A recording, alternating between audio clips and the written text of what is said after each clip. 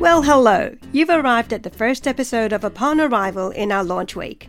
Strap yourselves in because we're about to start our journey through stories, lessons, and strategies for our business events tourism community. I'm excited about my first guest. She has project managed major international events from the Olympic Games to the Commonwealth Heads of Government meeting, also known as CHOGM. She's also a respected expert on visibility, messaging, and creating events with purpose. Stay tuned for her number one piece of advice for event businesses right now.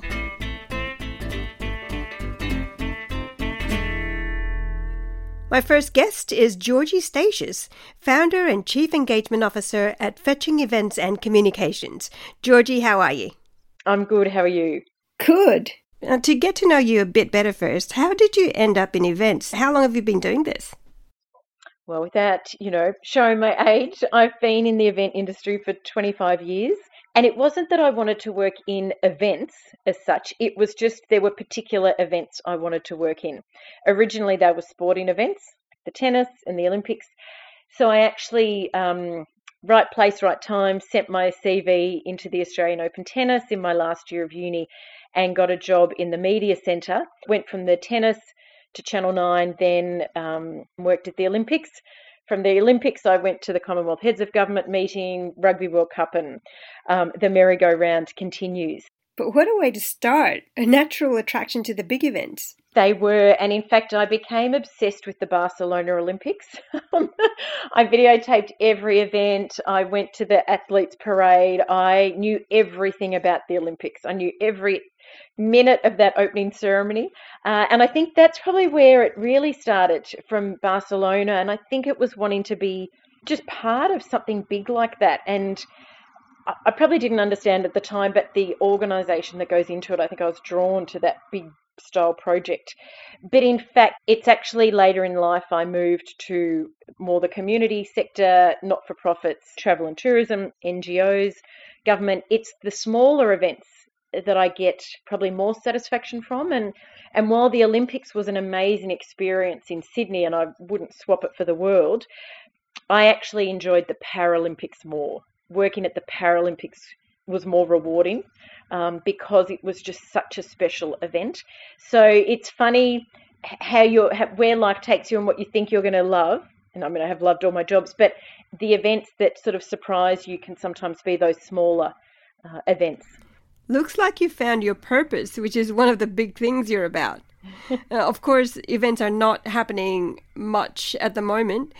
For this launch episode, there's really one big question I wanted to ask, and that is, what is the biggest challenge you've ever had to face in your career prior to COVID-19? And what lessons did you take from that you're applying now? Yeah, sure. This was a challenge. It was a challenge. It was a road bump, we'll say. When I was working at CHOGM, which is the Commonwealth Heads of Government meeting, so all the Commonwealth heads from around the world were coming to Brisbane, plus the Queen, because she's the head of the Commonwealth, so a huge political event. It was an event I had moved up to Brisbane for, had been up there for 6 months working crazy event hours. We were working until 2 a.m, like crazy hours. And CHOGM was due to run in early October. This was 2001. And I remember the night before our volunteer induction, I was at the office with my boss and a colleague, and it was about 10 p.m. and we were getting ready for the big volunteer induction the next day. And her husband rang and said, "Turn on the TV, a plane has flown into the Twin Towers." And it was September 11. So we raced into the boardroom, watched that. And of course, working on a political event in then a global environment completely changed. And we kept working. And I don't doubt that was still the plan, that CHOGM would go ahead. And I can remember being in the office one day and the current affairs show called the Sunday program, which used to be on Channel 9, and the foreign minister saying, well, it might not go ahead if, all the heads of government don't come. And it was when, obviously, there was a lot happening in the Middle East with following September 11. And I remember we were saying, but surely they'd tell us if it doesn't, go ahead. And it wasn't until the day before we were due to move to the media centre, which was a Friday, we had packed up our office. There was not one thing left, not even a pen. We were about to moved down to the media centre, and our volunteers were starting the next day. And then I think CHOGM was starting 2 days later, and it was cancelled. So when you are running on adrenaline, and you know the only thing that's going to get you through the next week is this adrenaline that's carrying you, and you have worked, your whole last 6 months has been leading up to this moment, and it's like a rug's pulled out from under you. So when the Grand Prix in Melbourne was cancelled on that Friday morning, I knew how everyone felt. You'd done the build, people had started arriving, and I didn't realise until it happened in COVID that how much I had learnt from that experience. I'd learnt that you've just got to grieve the event or the environment that you had planned to run, grieve it, and then get ready for the next challenge. You can't keep comparing to, well, this time last year, or this time we should have been running such and such event, or we should have been travelling here. You've actually got to grieve it and move on. Don't look in the rearview mirror. It was a big one of not that sort of reflecting on what could have been or what should have been in 2020. Allow yourself space. Allow yourself to talk about it. That was a big thing. It's actually okay to sort of tell people that this is hard, and this is a really weird feeling, and I'm trying to, work through it. So all those things I had when CHOGM was cancelled the day before the event was due, I actually found myself going right back to at the start of COVID to cope and have all those sort of coping mechanisms. Wow, some great lessons there that's come in useful so that you can do well under the circumstances. Well, yes, as well as we can all do. But it was funny. It wasn't, I think it hit me, when watching the Grand Prix be cancelled and watching all the staff who had worked, their guts out on it and then just have it pulled. I've been there. I remember what that's like. But the key thing, actually, one of the first things I did after COVID hit is I got a new diary. I didn't want to have a diary that had all my events in it but crossed out. Like, I didn't want to get to a week and go, oh, this is when I should have been in Adelaide running this event. That's not useful.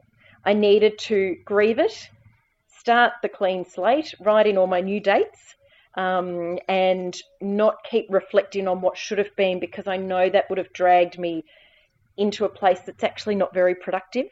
And instead of looking back, I was starting to plot the new dates in for next year rather than just seeing all these crossed out. This is when I should have been in Adelaide, this is when I should have been in Perth, or this is when I should have been running this event at the Arts Centre. It was actually go, that's not happening, let's start again. And then everything I'm putting in my diary, rather than taking things out of my diary, I'm adding things into my diary. So even that psychological thing helps with knowing you're making progress rather than you're cancelling things. I actually love that idea. Did you actually burn the old diary? Or it's so tempting, I think, to just go back and just look at what you actually chalked up. There are sort of mini business successes from the previous year. No, I think I did throw it out. The funny thing is, because it was March, I couldn't get a full diary for the year. I could get a financial year calendar. So my new diary started in June, and I got like the whiteout tape. And even having a messy diary with whiteout taping really annoyed me. It wasn't clean. So I couldn't wait until I got to the June clear days and start again.